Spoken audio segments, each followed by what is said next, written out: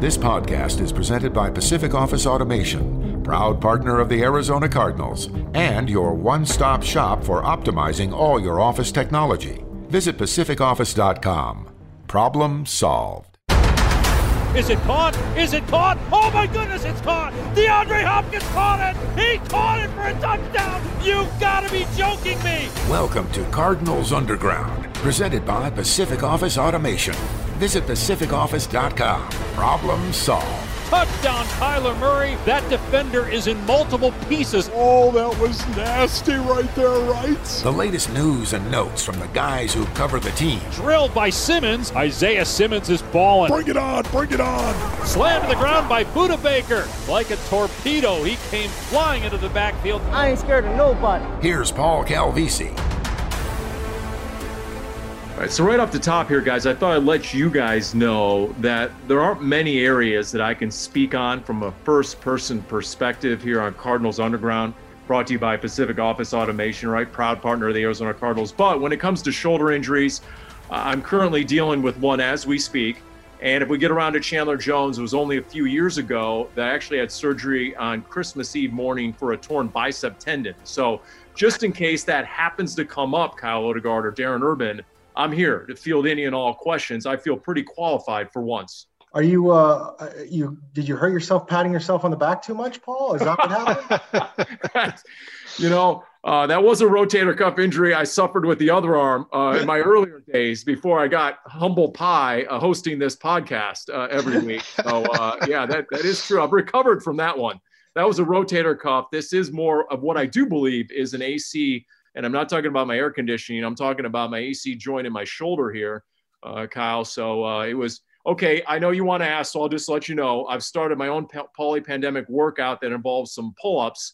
And about 2 weeks into my pull-up routine, I severely injured my shoulder. So there you go. That's a classic story right off the top. So you know what? I'm feeling the pain of Kyler Murray right now, which is a really long way to go to bring up Kyler and the shoulder injury.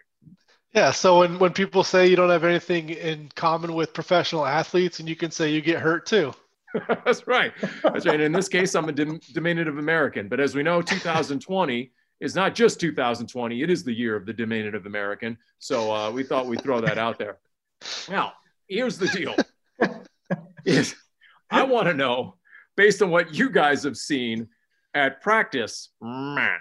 And I know the media is only allowed to see just a little bit of practice, but based on that and the tone of those who've been speaking about the injury, Kyler most importantly, but also as head coach, because we had a chance to do Cliff Kingsbury's weekly TV show Game Plan, Darren. I mean, you have years of experience trying to translate tone and intonation and body language into real answers and trying to discern what the real story is. Give us your best prognosis. Is that because, Paul, they don't give us the real answers usually? I think that is it. I will say this. The fact that Kyler Murray spoke to the media this week, immediately after we all saw him not practicing, I think is a good sign. Usually, if the quarterback talks to the media, unless they're really trying to hide something, which is always possible, it usually is a good sign. The problem becomes when they decide not to have anybody talk, when the quarterback usually does. And then you got all kinds of red flags.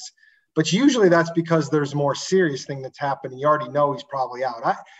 For me, the fact that Kyler got hurt very early in that Seattle game and then still ended up playing the whole way, I always thought that this was likely, while something that could hinder him in some areas, not something that would actually keep him out of a game. I mean, quite frankly, with the way the circumstances have played out right now compared to, let's say, the hamstring that got hurt in Seattle last year, I thought coming off hurting his hamstring in Seattle and going into a meaningless finale was for sure going to keep Kyler Murray out of the game, and it didn't. So I feel like this is a whole different situation with the Cardinals battling for a playoff spot. And again, Kyler playing an entire game after he first got hurt.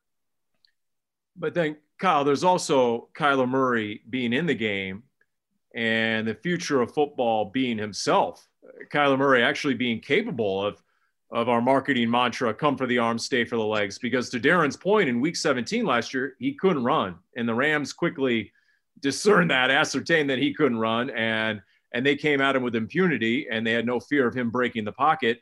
And we saw the difference in Seattle when we learned after the game that, guess what? There weren't as many run plays called. Kyler's number wasn't called as much in the run game because of the shoulder injury. Well, I don't know how much it had to do with the shoulder injury and how much it had to do with the way Seattle was playing them on the zone read, where they took away Kyler from pulling it. So I think that was probably a bigger part of it. But yeah, I mean, I think watching him throw, the velocity probably wasn't quite as great as normal after he got hurt. And that was just to my untrained eye. I mean, it's possible he was throwing just as hard, and I was looking at it closer and making things up because you knew about the injury. So that's one thing I would watch. Does he have that same crisp velocity against New England? And then my other question is, I remember back in my day playing some street ball basketball, I would sprain my ankle and I could fight through it that day. And then the next few days, it kind of blew up and got sore and was actually a bigger deal afterwards, more so than the day of. So could Kyler Murray fight through it? Are there any lingering effects from once it gets stiff and after that? But with the way you're able to rehab in the NFL, the fact that they played on Thursday and they have this mini bye week and then a full week, I think that's going to help him. So I don't think it's going to be a huge issue, but when they get to New England and he gets out there, I mean, we're going to know if he's limited at all by the shoulder. It was interesting, guys, that listening to Cliff Kingsbury, who was pretty brief on the subject when he talked earlier this week about Kyler's shoulder. He got a little bit more in depth talking when he got on the radio on 98.7 Arizona Sports Station. And he did acknowledge that they probably called fewer running plays for Kyler, or plays that he could run with, because of the injury and just wanting to be careful. And going forward, I think that's a huge thing, because the one thing Cliff Kingsbury has been straightforward about is his uncomfortableness of Kyler potentially getting hurt on any particular thing. It's, I think, one of the reasons they don't have a quarterback sneak in the playbook under center for Kyler Murray. And he's admitting that they didn't call as many run plays against Seattle because of it. Now, we don't know how much, and I do agree with Kyle that there were probably some plays that just ended up a little bit differently because of the way Seattle was playing them. But we've talked about this in the past. We all noticed this last year in the season finale in LA against the Rams, when Kyler hurt the hamstring and really couldn't run. It changes the dynamic of this offense when he knows he can't go. Sorry for questioning you, Paul. That's my bad. You know everything. I didn't realize that Coach Cliff hadn't said that in the press conference, because, yes, I heard that in the radio interview. He doubled down on that when we recorded the TV show, that he was reluctant to call as many run plays. But you're absolutely right, Kyle, that they had doubled down on trying to protect the edges and keep him from getting loose. To me, I think the Chase Edmonds touchdown toss was evidence of that they overplayed him so much that finally they were able to use that as a liability against the Seattle defense. I'd love to see more of that going forward, whether or not he can run or not. But it's just a different offense. We saw it in LA in week 17. You saw it at Seattle. As for the arm strength, I don't know either exactly. When it comes to velocity, I don't know. There's probably some next-gen stats on that, but I will say the longest throw was 25 yards, correct? The longest throw was Max Williams, the 25-yard chunk throw near the goal line, and that's atypical. Usually he's airing it out, and so we didn't see a lot of throws down the field. Once again, was that because of coverage and Seattle was going more too high and trying to keep everything in front of them? I'm not sure, but we do know that if you're going into New England, Bill Belichick will do his best to try to exploit any weakness and or try and take away any of your strengths in order of importance as he views it. So as far as Kyle, by the way, Darren, if Kyle has the ankle covered and I have the shoulder and the bicep tendon covered, is there an area that you're an expert in when it comes to injuries? Is there a body part? I would not say injuries. I did suffer my share of ankle injuries playing basketball many times. And one time I don't know if I cracked a rib or just bruised ribs, but there was one time where I tried to make sure that I wouldn't let a guy back me down one time, and he got me perfect. And man, it was that was a problem for a good, month. That really stunk. Let me ask you this. You have a Cardinals team that still ranks number one in total offense, correct? Correct. and number 1 in rushing touchdowns, I think. They're top 10 in scoring. Honestly, we're 3 guys who have seen every play of every game. And I'm amazed, honestly. I don't see a whole bunch of the other teams, here and there and during the season, but I guess I'm amazed because, Kyle, there's so much more that this offense could put out there on the scoreboard, on the stat sheet. To me, they haven't even come close to getting near a perfect game, so to speak. And so the fact they're still leading the NFL in so many offensive categories always opens an eye for me. Yeah, and I mean, I think they've had some very efficient games, but overall, I don't think the passing attack is quite elite. And I think to me, that's why they're not necessarily in a top 5 looking offense overall, because they're running the ball really well most of the time. And the passing game has hit on some chunk plays. And there's certain games where it was really clicking, but there are also games when it was a lot of short stuff and they never had the explosive passes regularly for all 4 quarters. So I feel like that's the missing block in this offense, is those downfield explosive throws that we don't get all the time. And I think if they can figure that out, I think they'll get it, but we'll see. Who was shocked that Trey Flowers was able to hold DeAndre Hopkins to 5 catches for 51 yards? How many times was Trey Flowers impressed man without any real help over the top? And the Cardinals weren't able to cash that in, Darren. We were sitting there in Seattle watching that, and basically because we're up higher, it's an all 22 view, very different for me. I'm used to being on the sideline, so you can really get a sense of, okay, what's available, what isn't. And my eye kept going to D-Hop and Trey Flowers, a guy who had lost his starting position earlier in the year. They were without their 2 starting corners. I just was waiting for that big play, a game-changing play to happen to DeAndre Hopkins, and it never did. Yeah, it was an interesting game in that regard, and I'm not sure exactly what it was. Again, did it have anything to do with the shoulder thing? Did it have to do with the pass rush that Seattle seemingly all of a sudden found? I mean, is Carlos Dunlap that big of a change that you're able to do some things there? Because I did think that they were going to be a lot more effective in the pass game, and it's not like Kyler Murray had a bad game passing the ball. And in fact, it was really the running game that really, I think, was the downfall, because they only ran for whatever it was, 54 yards, which is way below what they had been doing. And part of that obviously was because Kyler didn't do anything, but they couldn't find anything else either. So I think, again, it goes back to what Kyle just said, which is while they have done some nice things offensively and they have a lot of yards, when you start watching the games, and actually watching the quarters unfold and not just look at the stat sheet, you can see the holes. You can see what they're not getting. And it really is, I know it becomes cliche for so many teams, but it really does become amazing when you start thinking, wait, these guys are averaging 415 yards a game offensively, and they are middling when you really watch them in terms of their execution. What would this team be like if they were even operating at 80 or 90%? You take out the penalties. I mean, that's just crazy to me. Thank you. You just expressed my thought much better than I ever came close to. So I do appreciate it, because that is my sentiment. Exactly. And by the way, Coach Cliff did mention a few times Jamal Adams. So yes, Carlos Dunlap was a difference. He mentioned Jamal Adams, especially in stopping the run. That was a big difference, a box safety like that, a Pro Bowl caliber safety that the Cardinals obviously didn't have to deal with on Sunday Night Football.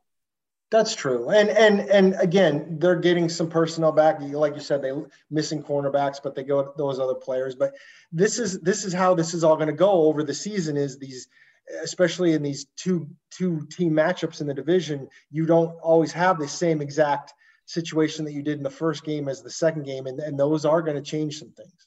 And whether Kyle wants to acknowledge it or not, the Seahawks did have a players-only team meeting on defense the night before. So I don't know where that figures into all the metrics and analytics, but the all-important players-only meeting the night before the game, sort of akin to what the Cowboys did. I was going to say, was it watermelons? Yeah, it wasn't a sledgehammer with watermelons and Coach McCarthy going Gallagher, but it was something akin to that. That was a catalyst, Kyle, for making all the difference in Seattle's epic, historically bad defense until Thursday night.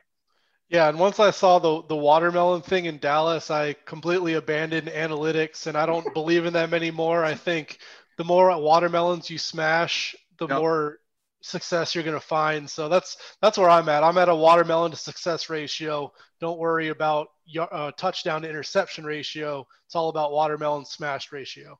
Well, I'm calling my shot right now, Darren. When we're in Foxborough, if I reach to smash something, you better take cover, because if there's another 10 penalties for 115 yards, it's not flag football. I got a 14-year-old punk who plays flag football. This is not flag football. That's what the Cardinals are turning it into.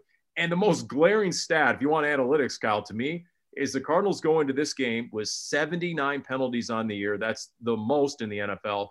And it's probably not a surprise that New England has the fewest at 36 penalties on the year.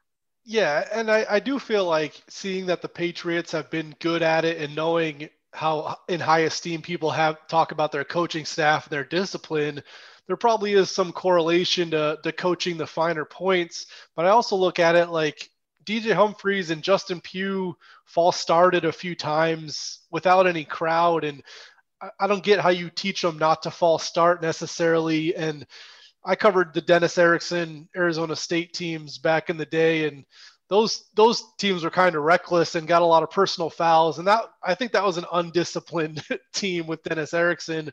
That was the Vontaze Burfict factor. Yeah. Is what that was. Yeah, and I don't see that really with this group. Like, they're not getting a bunch of dumb personal foul penalties all the time. And even the Drake Kirkpatrick one, there was like 4 Cardinals pleading with Drake Kirkpatrick and trying to pick him up and get him away. I think all those players on the field besides Kirkpatrick knew how important it was not to get the penalty, and he got one. But I don't think it's like a team-wide issue. I think that was an individually poor decision, and we'll see if they can turn it around. But I agree that it's obviously a huge thing. You look at drives in general, and you get a false start, you get a holding, you get a sack. That's really hurting the Cardinals. And when they're on schedule with Kyler Murray's mobility, they're just a hard team to handle when it's 1st and 10 and then 2nd and short. You know, my theory on the offensive line, thanks for asking, guys, goes something like this, okay? Every year you go into Seattle, and it's the toughest assignment for the O-line because of the noise factor. You're on edge all week. You're like, man, the noise is crazy. You can be screaming at the guy next to you and you can't hear each other. We got to be on point. Well, there was not enough noise. Knowing there's no fans, and and there was just a letdown. I think there was just a letdown. They went in thinking, this will be a piece of cake. This won't be nearly as difficult as most years in Seattle. And somehow they lost their edge, because how else do you explain 4 false starts in an empty stadium? I would have to look it up, Paul. But I've been going to, the Cardinals moved to the NFC West in 2002. So I've been at a game in Seattle every year since 2002. I would be willing to bet that is the most false start penalties they've ever had in that stadium. I don't even think it's close. I remember looking it up, and it's been a few years now, but there was at one point where everybody was talking about false start penalties, and I remember looking it up, and the Cardinals actually would get fewer there than most places. And maybe it's the focus factor and knowing it was going to be loud, or maybe they were more comfortable with a silent count. I don't know, but I would be willing to bet a lot of money that's the most false starts they've ever had. And to have it happen, and you and I were there, Paul. It wasn't just that there was no fans. They played a little bit of fun music if they made a big play to Seattle, but it reminded me of the Jets game where, like, in the middle, as normal plays were going on, there was no sound in the stadium other than players yelling. And it was so weird. At least some of these other places do the little bit of crowd noise or whatever it might be. There was no sound other than, again, guys yelling at each other. And like when the Kirkpatrick thing happened with Metcalf, you could hear guys barking at each other down on the field. There was a lot of bleeps, although you can repeat, Darren, what did you hear when there was the Bobby Wagner got flagged up for the horse collar? What'd you hear? Somebody from he got the horse collar tackle, and somebody from the Cardinal sideline was yelling, "You can't do that, Bobby. You can't do that, Bobby." And you could hear it clear as day. And we aren't, we're up quite a bit. We're not at the very top of the stadium, but it's not like we're right near the sideline. Let me tell you, Darren kind of coined it there, the focus factor, Kyle. Is that why the Cardinals have been playing from behind 4 straight games? Think about it. They've been behind at halftime 4 straight games. Is this a problem? I mean, I don't put much stock into when you're ahead and when you're behind. I kind of look more at the aggregate, and I think they've been behind because they've played a pretty good schedule recently. You play a good Dolphins team, you play a good Bills team, you played a good Seahawks team. I mean, if you were doing it against the Jets or something or Washington, okay, but I think the quality of competition is just higher at this point, and the Cardinals have been back and forth in all of these games, mostly for the past month or so. And I just think they're playing teams that have similar talent level to them. And I think the slow starts are bad, and it's easier to play ahead. But I don't think there's a rhyme or reason to why they're starting slowly. See, this is where you're wrong once again, Kyle, because as Ron Rivera was asked about why Washington couldn't start faster, he said, I guess I need to smash some watermelons in the team meeting the night before. So clearly, there you go. If Cliff just smashes some watermelons, it's going to change everything. There you go. I love the comment from Mike McCarthy, by the way. He actually broke it down the next day and said, yeah, I didn't quite realize there was so much water in watermelons because his pants were soaked. And Jerry Jones said, yeah, there's going to be a bill from the hotel. So, yeah. No, you know what? The better quote from Mike McCarthy was talking about the benefits of flying charter because you can just take a sledgehammer on the plane with you. That's right. Darren. All right, Darren, be honest. We're in the trust tree right now. What's the most outrageous thing you've ever packed onto a charter in all your years covering all the road trips you've made on the Cardinals charter? What's the most outrageous thing you've taken with you that you would never get in through the TSA? Well, I mean, the only thing I can say these days, I mean, it would be all my fine more than 3 ounce whatever liquids in my toiletries, I guess. That's boring. I can tell a story, but I can't tell a story. But there is a story once upon a time of some things that were taken on a charter by a certain coaching staff way, way back in the day. And you might have even heard this story, Paul. So I can't bring it up right now. It's definitely not for public consumption. There might have been a deep dish Chicago pizza after a certain Bears road trip that I smuggled onto a charter. There might have been that was to go. That's about as far as I got, really, at least as far as I'm willing to admit, Kyle. My eccentric uncle one time flew down from Chicago to Arizona and just brought a baseball bat and no suitcase, nothing. I was a kid. I didn't know about it, but it's family lore at this point that all he did was bring a baseball bat. Was that post 9/11? No, way before. See, I will have a story about getting and not to get too sidetracked, but as long as we're talking about crazy going to airport stuff, and what's funny is Paul remembers this time because me and Scott Bordeaux went out to dinner with Paul and his cameraman with whatever station you were working with at the time in St. Louis in 1999 during the hockey playoffs when I was a hockey beat writer covering the Coyotes. Paul was there covering it. We went out to dinner one night, but after one of these games, and this was 99, of course, so pre 9/11, I took a cab to the airport with Scott and my wallet fell out of my pants pocket in the taxi, and I didn't realize it. Got in the airport, and long story short, I have no ID. I have nothing. And because it was pre 9/11, we walked up to the gate and Scott Bordeaux was like, oh yeah, I can vouch for him. He's a friend of mine. So they gave me my ticket and I was able to go and I went right onto the plane. You know, I went through security with no ID because he vouched for me and it was all good.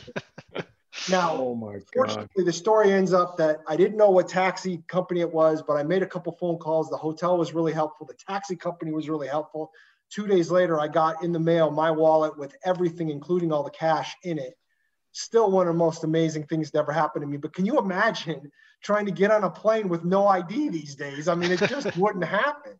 I can't even get on the charter without ID, and they know who I am. Right. I mean, they have your fingerprints on file and your DNA, and you still won't get on that charter without an ID. I mean, there's absolutely no chance.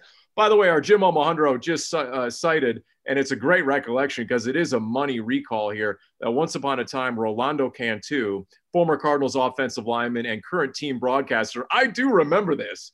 He brought back a big old slab of meat that was in like this vacuum packaging. And I think it was a slab of goat meat, and it was a whole side of like goat meat that he was gifted to him. It was like really exquisite, sort of rare goat meat of some sort. And he just threw that right in the overhead, and we flew home, and it was beautiful. That wasn't the Mexico City trip, was it? It could have been. I'm not exactly sure. Rolando is a god in Mexico City. I do remember that. It would have been interesting to go there this year and see if his reputation still precedes him. I will say that of everything we lost on the schedule this year, the preseason, nobody's lamenting the preseason, but the Mexico City trip, I was looking forward to. There's no doubt about that. And by the way, one other story back from when I first started doing some of the Cardinals charters, it was mid-90s. And I vividly remember a certain offensive lineman who will not be named here. And I was in the very, very last row all by myself. I'm not sure why. And a big old offensive lineman came back with a bag of ice, ostensibly to ice his knee, except there was something else in the bag of the ice that he cracked open one by one and drank on the way home as he shoved me over to the window seat and took the 2 seats on the aisle and said, "Paul, shut up," as I ice my knee. I don't know who it was, but I have some. I bet you I could get it in 1 or 2 guesses. That's my prediction. He might share a last name in part with one of our other current team broadcasters. Put it that way. Anyway, how about Isaiah Simmons? How about that rookie there, Kyle? How about him? In the team high 10 tackles, he had a sack, he had a quarterback hit. Give me your takeaways on Isaiah's game and what he had to say to the media this week. Beautiful segue per usual, Paul. Great job. Zero connection or correlation whatsoever. You just got to own it and sell it. That's the key. Yeah, he's probably drank something with ice in it before, so there you go. No, I mean, I thought he was super impressive. That's the type of play that you want to see out of your top 10 pick. And I know it took longer than people wanted, and there's been a clamoring for Isaiah Simmons for a long time. But to be honest, from what we saw in San Francisco in the opener, I don't fault for Vance Joseph slow playing it, because it did not look like Isaiah Simmons was ready in week 1. And instead of putting him out there, you had Devondre Campbell and you had Jordan Hicks, 2 solid veterans. So I think they did it right. But at this point, Isaiah Simmons looks like he's mentally ready, and physically he's just a different kind of species out there. He's so big and he's fast and he can really tackle. So the job he did against Russell Wilson a couple times in the open field, against Tyler Lockett, it just gives you a lot of confidence that if he's around the ball, he's going to make the play. So have we checked the depth chart this week, Darren? This is an honest question. And if I was Paulie Prep, I know the answer to this question. But where exactly do things stand right now at weak side inside linebacker? That is a fantastic question. And it would have behooved me to check that myself before we were on. But I will say this: I wouldn't be surprised if they're not making any official changes like that, just because, I think at this point, Devondre Campbell is a guy that obviously you're still going to be using. You're not gonna be in a situation where you're just going to send Campbell to the bench or kind of make him a special teams guy. I don't think. I mean, especially Paul, with all the missing defensive linemen that they have right now, which is a ridiculous amount. You do feel like using extra linebackers only makes more sense at this point in this situation. But I can't say, now that I'm looking at it, Isaiah Simmons still officially listed as a backup, but do I think his playing time is only going to increase? Do I think there are going to be chances that he's on the field instead of Devondre Campbell going forward? I absolutely think that. And he should, because I thought he played a fantastic game against Seattle. And you do, like Kyle said, you see what they see in him, the amazing athleticism. And, Vance Joseph said, guys, that, it's not just playing inside linebacker. I know early in they're like, okay, we want him just to be inside linebacker. We want him just to be inside linebacker. But Vance Joseph said, look, he's the Swiss Army knife we wanted. He's playing outside linebacker. He's playing inside linebacker. He's playing a little bit of nickel. He's playing a little bit of safety. So he's already doing those Swiss Army things that everybody talked about doing. We've arrived at that point. Yeah, I wasn't buying it. I got to tell you, I wasn't buying it earlier, Kyle. Remember we talked about that. Oh, he's going to strictly stick to one position. Remember, there's what they say sometimes in these press conferences at the beginning of the season, and then there's what you can sort of discern based on the body language and sort of the logic of it all. And sure enough, he has been tutored and coached up at several different positions. Not as many as at Clemson. He's not getting 100 different snaps at 5 different positions, but he is pretty versatile, whereas supposedly he was only going to concentrate on that one inside linebacker spot.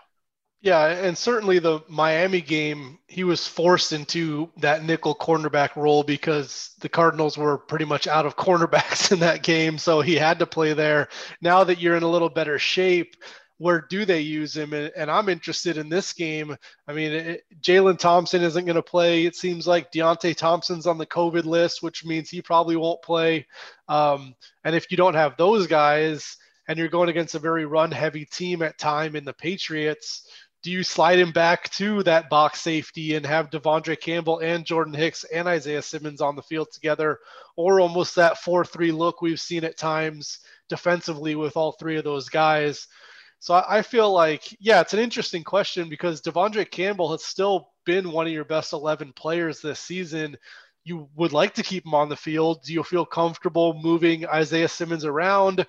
Do you just want Isaiah Simmons to stay mostly at inside linebacker when everybody else is healthy? That to me is a very intriguing question moving forward because you had a glaring hole at slot cornerback when Byron Murphy wasn't playing, but you don't have that anymore. And now where do you use Isaiah Simmons if people are healthy around him? And you know what, especially when you look at the team you're playing, right? Cam Newton, the fact New England went into this Week 11 leading the NFL in rushing attempts, a top 3 rushing team overall, even though they were bottled up, surprisingly so, by a Texas defense that had struggled almost the entirety of the year, although J.J. Watt had a heck of a game. He recaptured his nickname J.J. SWAT with 4 passes defensed. But, I mean, we all know, we've seen Cam Newton up close. We saw what Cam Newton has done to the Cardinals historically. We know about the 2015 championship game. Look, is he the same Cam? No, but he's still 6'6", 245, 250. And I feel a lot better about my front seven if Isaiah Simmons is in there, either at inside linebacker or box safety. And at times, I'm not sure what their tendencies are. I wouldn't be surprised if Isaiah Simmons is a spy on Cam Newton. And that's when you know you have an NFL game. You have that sort of athleticism and size matching up against each other. That's an intriguing game within the game to me. You know, if it's a game of matchups, I think that's interesting, especially when you're missing a couple of your key safeties. You're going to have to improvise. Yeah, and you know, it's funny when you mention spy, it's weird because to me, Cam isn't a guy that you would normally think needs a spy per se, because he's not that kind of runner. But it is kind of interesting, as well as the fact that, as you mentioned, his height and weight, Cam Newton, he's bigger than Isaiah Simmons in both areas, which is kind of funny. You know, this is a very intriguing game for this defense because the Patriots haven't shown a lot of consistency offensively.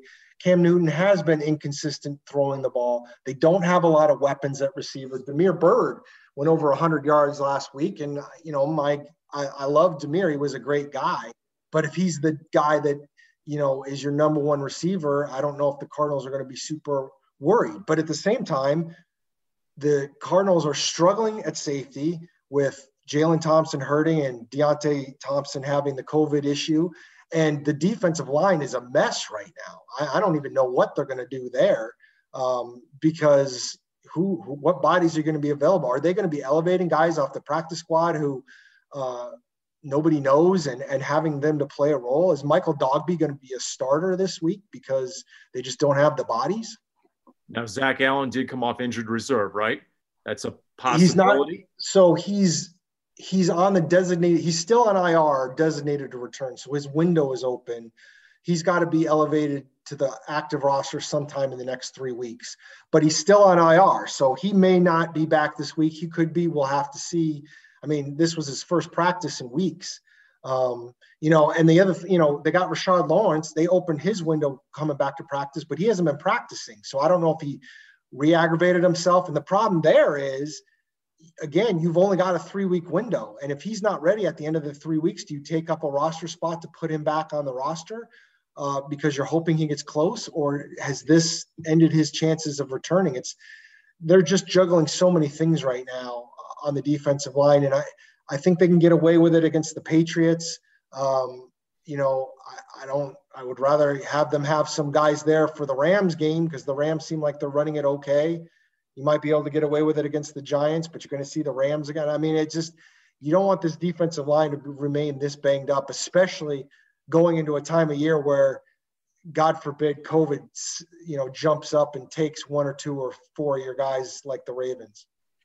Well, here comes Domata Peko, right? 15 years in the league. So that's the one reinforcement, the seasoned veteran they signed. Heck, you might see him dress for the game and actually get into the game, Kyle, at this rate. Yeah, and I think it is a tough time of the year to not have them against the Patriots because, like Darren said, when they don't have a lot of passing options, the Patriots might really just try to bully the Cardinals defensive line and do jumbo packages and do some quarterback runs or some options and just keep on trying to move the ball on the ground. I mean, you look at these offenses and the more possessions, to me, the better for the Cardinals because they have the superior offense in this game. So if the Patriots are able to extend drives and try to make this kind of an ugly, drag it out type of affair, that to me plays in their favor. And we'll see if they can dominate the trenches on offense, then the Cardinals are going to have to figure out a way to stop that run and to make Cam Newton throw the ball. When the Cardinals won there in 2012, Darren, yeah, remember that road game with Kevin Cobb? Oh, very much so. And Ryan Williams fumbled the ball. They were trying to run up the clock. Ryan Williams fumbled the ball, should have lost it, and Steven Gostkowski blew a 40-yard field goal attempt at the buzzer that would have beaten them. That's right. Was that the season opener? Where was that? That was the second game of the season. They had won the season opener. I can't remember who against in 2012. 2012 was the CX. They beat Russell Wilson in his first game ever. That's right. At home. That's right. Then they went to New England. Tom Brady played. Yep. They had Rob Gronkowski and another awesome tight end named Aaron Hernandez, who was actually people expected to have a bigger year than Gronkowski, and he got hurt in that game and ended up missing a lot of time. Quentin Groves had a block punt, I want to say, in that game. The late Quentin Groves, rest in peace. And somehow they grinded out a win up there against Tom Brady and Bill Belichick in one of the most improbable victories I have ever seen this franchise have. That was I just remember that vividly, just that scene on the sideline and just the stunned silence by the Patriots and the Patriots crowd. Yeah, it was really mouthy that entire game, and the Cardinals. That's about as much as I've seen a team enjoy a regular season win in a long time. They went 2-0, they would be 4-0, and then they lost 9 in a row, and you got the coaching change at the end of the season. That was a amazing roller coaster ride of a season. Yes, it was. It was. I mean, when you think about the last 2 times to New England, though, Paul, you had the 2012, and then you had the infamous 2008 game in the snow. That was 47-0 before Fitz's late touchdown, and the whole mess and the worst playoff team ever, and then going to the Super Bowl. I mean, it's usually quite an interesting trip. It's weird for the Cardinals to go up there in this one and be a favorite because it's so rare for anybody to go to New England and be the favorite team. And it almost makes you uneasy for the Cardinals. Like you're going against Bill Belichick and you're on the road and you're the team that is expected to come out with the victory. And you look at the way the Cardinals have played this year compared to the Patriots. I think it's fair. I mean, the Cardinals have been the better team. But playing in New England, I think everybody knows is not easy. And we saw the reverence Cliff Kingsbury has for Bill Belichick, learning under him and talking to him throughout his coaching career. So I think there's a lot of interesting storylines heading into this game. And I'll tell you here on Pacific Cardinals Underground, brought to you by Pacific Office Automation, proud partner of the Arizona Cardinals. Here you go. Our Jim Omohundro working overtime. The Holy Cannoli staff from that 2012 win at New England. It was the Cardinals were the first team to defeat the Patriots in a home opener in that stadium, Gillette Stadium. It had opened in 2002. That was the first time they'd lost a home opener in a decade. First time ever in the history of what was a brand new building 10 years prior. So that's pretty amazing. What also is amazing is when Cliff Kingsbury talks about Bill Belichick and says with all seriousness that he could coach any position group to an elite level. That's his knowledge of the NFL game and of football. And it is staggering when you look at just some of the basic stats in his initial one-paragraph bio for Bill Belichick, and that not only is this his 21st season, this is his 46th consecutive season of coaching in the NFL as an assistant or a head coach. It's just staggering when you look at some of the numbers that he has compiled over his legendary career. Cliff Kingsbury's had 41 years on earth, and Bill Belichick's been coaching for 46 years in the NFL. Right. So, and you think of all the coaching changes around the league since then.